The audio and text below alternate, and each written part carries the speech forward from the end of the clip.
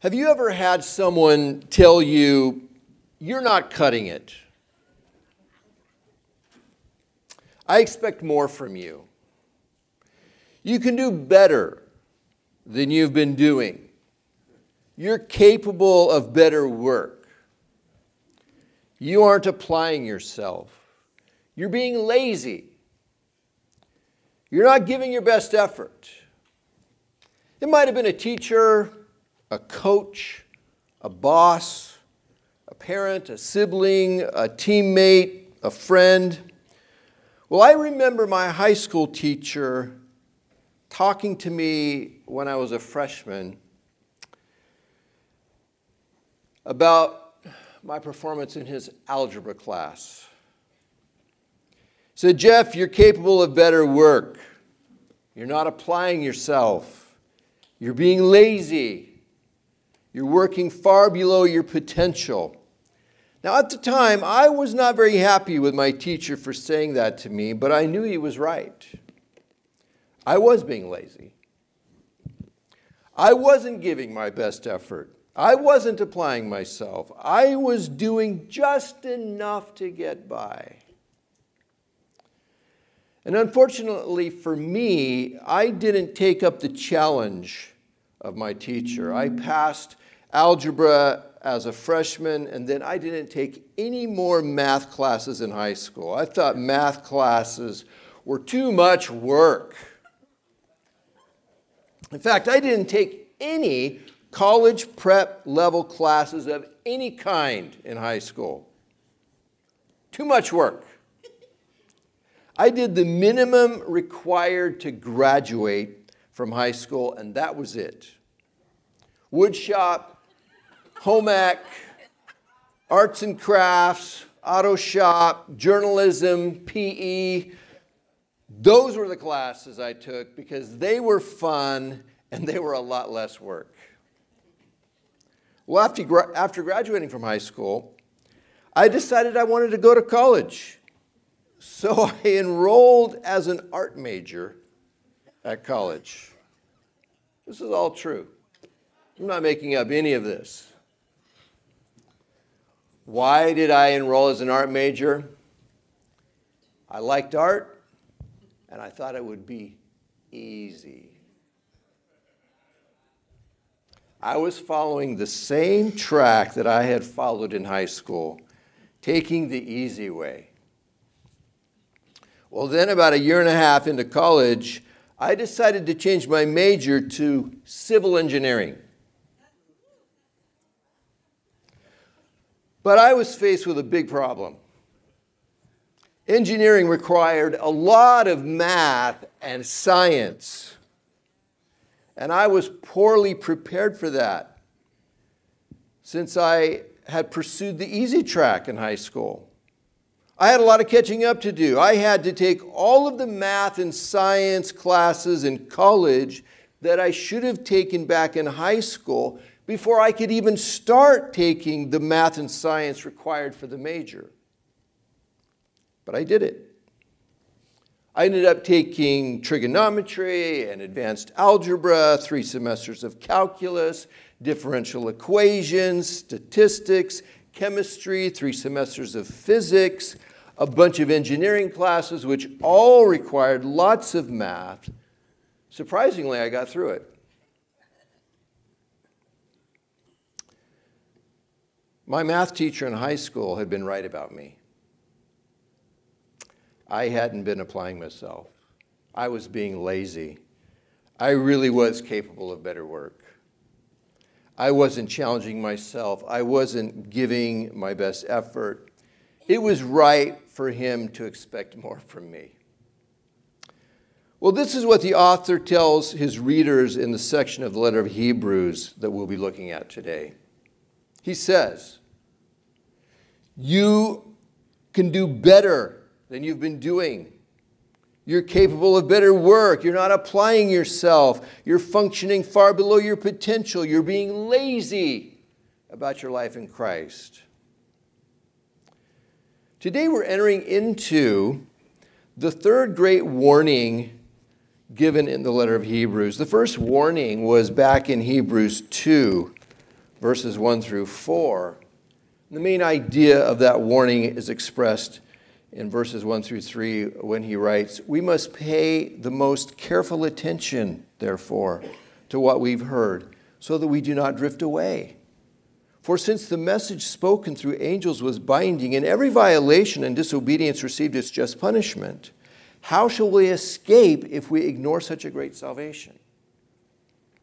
The second warning was given in Hebrews 3. And it actually ranges from 3:7 all the way through 4:13.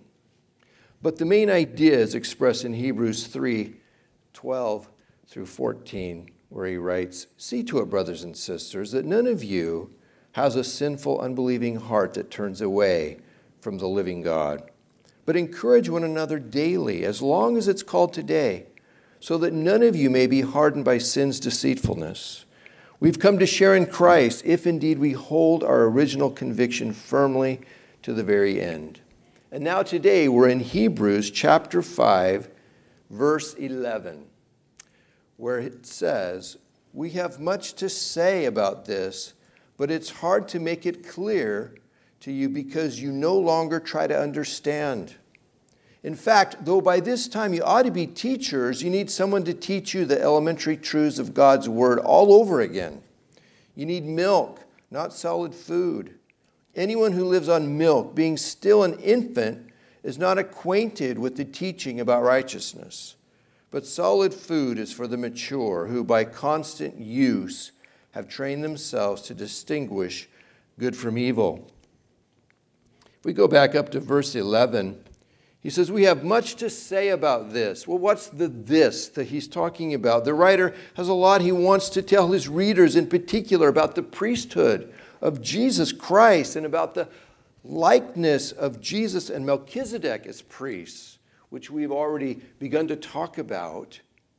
But, he says, it's hard to make it clear to you because you no longer try to understand. So beginning with this verse, the author, he digresses from the main subject that he's been talking about in the first portion of chapter 5 up through verse 10, and he won't return to it until he gets down to Hebrews 6:13. At this point in the letter, he feels the need to address what he believes to be a serious problem with many of those who he's writing to. He has much he wants to tell them about this amazing Savior of ours, Jesus Christ. But it's difficult because they're not putting the effort in to try to understand these things. The eternal nature of the Word of God is evident here, because not only was this a problem with many of the believers at the time the letter of Hebrews was written, but it's also a problem with many believers in our own day. Even in this very church, on this very day, at this very moment. In fact, this is something that we all need to continually battle against in virtually every area of life, don't we? I mean, there's a relentless pull towards laziness that we need to push against if we're going to make progress. I mean, if we don't put effort into maintaining our relationships with others, those relationships begin to deteriorate. If we don't put effort into maintaining our physical health will begin to deteriorate. If we don't continue to put effort into our jobs, we can expect that what we get out of our job will deteriorate, both in satisfaction and in financial reward. And if we don't put effort into maintaining and growing our spiritual health will deteriorate. He says, you no longer try to understand. The Greek word translated into English means slow, sluggish, slothful, dull, lazy, lack of effort, not listening. The Greek philosopher Plato used to call some of his students nothroi, which is this word used here, meaning that they were slow to understand. They were lazy. These believers, they aren't putting any effort into trying to understand these things. They have been lazy and slothful about these things. This is a condition that these people have slid into. And I think it's worth noting that they've slid into this. The author is not saying that these people have a learning disability or are intellectually challenged. There's nothing wrong with their ability to learn and understand. They have the potential, they have the capability. They don't lack the ability, they lack the effort and the determination. They're sluggish and lazy about the things of the Lord. They've failed to move past the most elementary teachings of their faith, he tells them, because they're not expending any effort to learn and grow in their knowledge of Christ. We have to apply ourselves and expend effort to get and to increase in understanding and knowledge of the Lord. Sitting back and expecting it to just magically be dumped into our head and our heart is not the way it works. Flip over to Proverbs chapter 2 for a moment.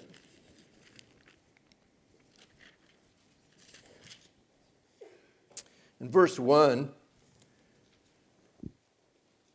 my son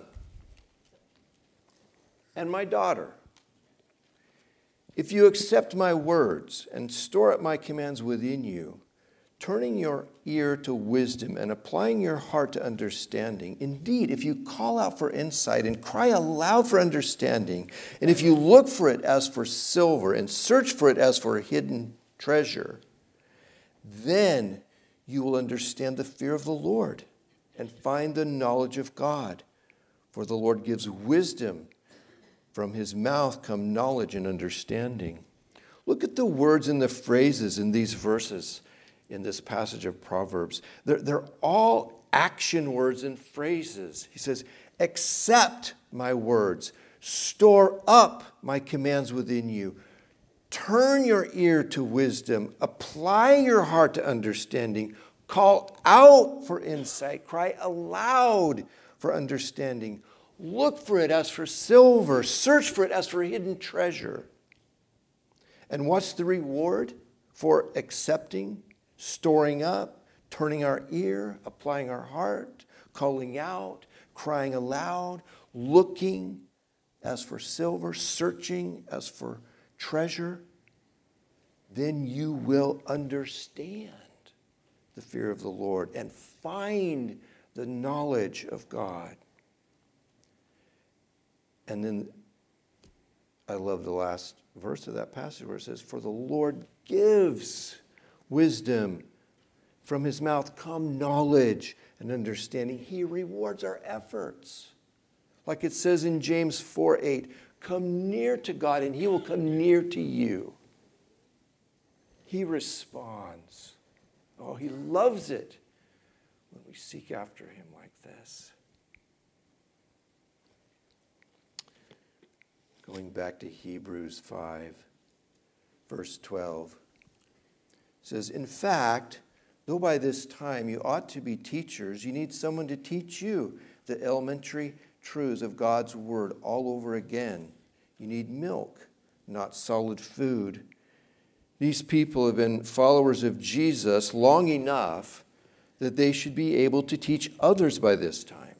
But instead, they still need to be instructed in the ABCs of the faith. And that's the literal Greek sense of the translation of elementary truths, the ABCs.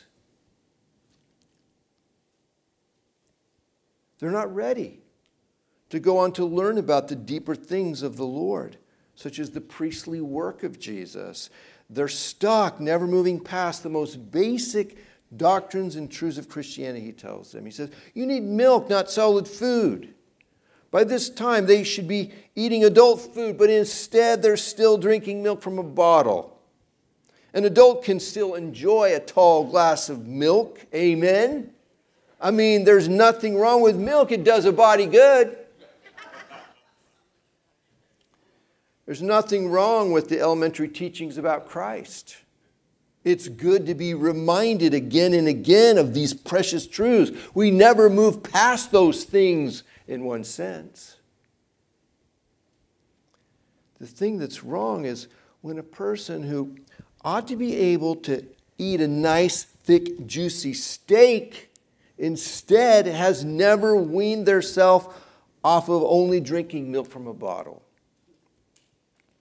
They're like a full-grown man or woman who is still behaving like a baby, sleeping in a crib, drinking milk from a bottle, still not potty trained, wearing a diaper, crying and throwing a fit whenever things don't go their way.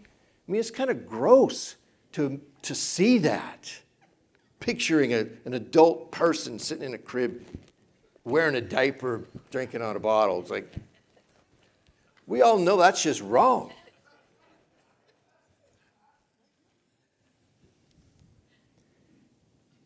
Every believer is to always be a disciple of Jesus Christ and to also become a discipler of a discipler of others. Every one of us.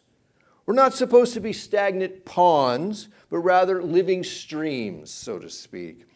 A pond becomes stagnant when there's excessive accumulation and no circulation or flow going through and out of the pond. It just keeps going in and in and in, but it doesn't go anywhere. Stuff grows in a stagnant pond, but it's not the kind of stuff you want to grow. The same thing happens in a stagnant life. Stuff grows, but it's not the kind of stuff we want to grow. A living stream, on the other hand, it has a constant flow in and out, keeping everything fresh and replenished and full of life. We want to be like a living stream, taking in and giving out to stay healthy and growing. Now, obviously, not everyone is called and gifted to teach the church at large. Not everyone has the gift of teaching. But all of us are able to teach on some level, sharing our life experiences and faith in Christ with others, helping those younger in the Lord than ourselves to know Christ better and to trust Him more fully with our life.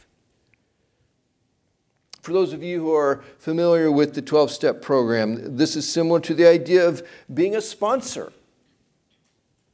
For those of you who are familiar with the business world, this is similar to the idea of being a mentor. Coming alongside another person and helping them on their journey of faith in Christ. It's not something that's to be left to the professionals. It's the job of every Jesus follower to help other Jesus followers follow Jesus. Verse 13. It says, anyone who lives on milk, being still an infant, is not acquainted with the teaching about righteousness, but solid food is for the mature, who by constant use have trained themselves to distinguish good from evil. So the author, he expands now on his meaning of his milk versus solid food analogy. Solid food and being mature, he says, has to do with training ourselves to distinguish good from evil. It has to do with righteousness, he says. It has to do with having the mind of Christ, thinking like Christ, looking at life from a Christ-centered perspective and putting into practice the teachings of Christ. Now, before moving on here, I want to say a few words about what is not mature teaching and what is not maturity in Christ, because there's some topsy-turvy stuff that gets floated through the church. I want to say maturity is not chasing the latest Christian fads blowing through the church. These are often called the mature things of Christ by those who are into them, but a study of the Scripture will quickly show that these things are typically popular with the immature, not the mature.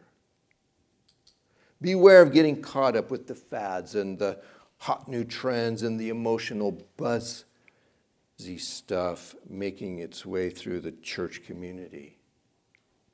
We need to use discernment and wisdom, which comes from genuine spiritual maturity, to see through the sparkle and the paint and the shiny stuff to what's truly good and of the Lord and genuinely soul enriching. There's a whole lot of stuff that's the spiritual equivalent of junk food. It tastes good going down and it gives you a quick buzz, but it doesn't provide lasting nutritional value for our soul. Don't confuse people who are always talking up their spiritual game and are quick to share their insights and their knowledge as those who are spiritually mature in Christ either. Loud, flashy, know-it-alls. We're not mature. The mature are those who, he says here, those who by constant use have trained themselves. The Greek word here translated into English as trained is gymazo. You probably recognize that. We get our English word gym and gymnasium from that Greek word. Spiritual maturity is not something that comes overnight through sudden breakthroughs.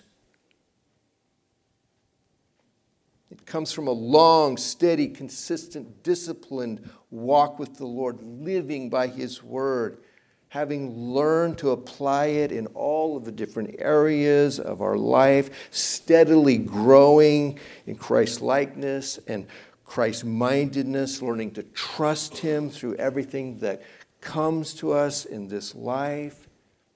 See, instead of following after what is popular at the moment, the shiny things, find the battle-worn saints who have spent years walking consistently with Jesus, living a life of faith in Him, who have that beautiful, godly countenance that only comes through years of being with Jesus. Find some of those people and start hanging around with them, watching them, listening to them, learning from them, imitating them. Those people are not easy to find, though, because they're humble by nature, which means they don't draw a lot of attention to themselves, and they can easily be overlooked by those who are drawn to shiny things. Paul wrote in 1 Timothy 4:7, "Have nothing to do with godless myths and old wives' tales." That's kind of his way of talking about the shiny things and the buzzy things.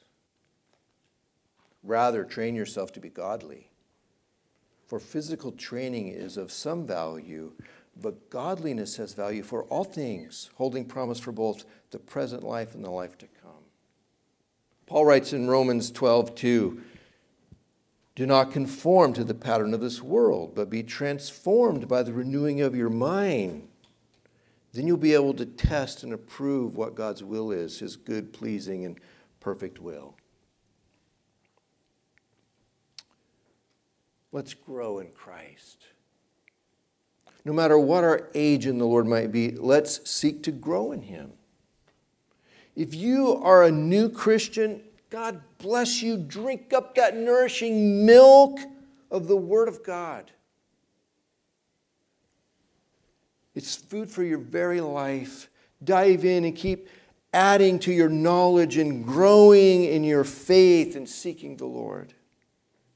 To those of you who are growing in your knowledge of Christ and giving your life in service to the Lord in whatever ways He brings across your path, I want to encourage you to keep it up. You're doing great. The Lord is very pleased with you. Galatians 6:9, Paul wrote, "Let us not become weary in doing good, for at the proper time we will reap a harvest if we do not give up. Therefore, as we have opportunity, let us do good to all people, especially to those who belong to the family of believers." You're doing great. Keep it up. But some of us,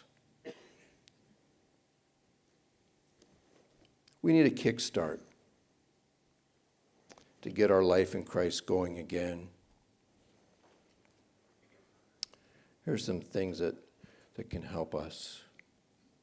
The first one, there was a time when we didn't really need to say this, but it needs to be said now in these post-pandemic days. Start attending church regularly in person. Make it a priority in your life again. Live streaming church is a great option when we can't be here in person, or there's something that prevents you from being able to be here. But when we can be here in person, we should be. It's a better choice for our soul. Treating church attendance as just one of many possible activities for the weekend is not getting it either. It needs to be a priority that should be scheduled around. And we all know this. We all know this, right?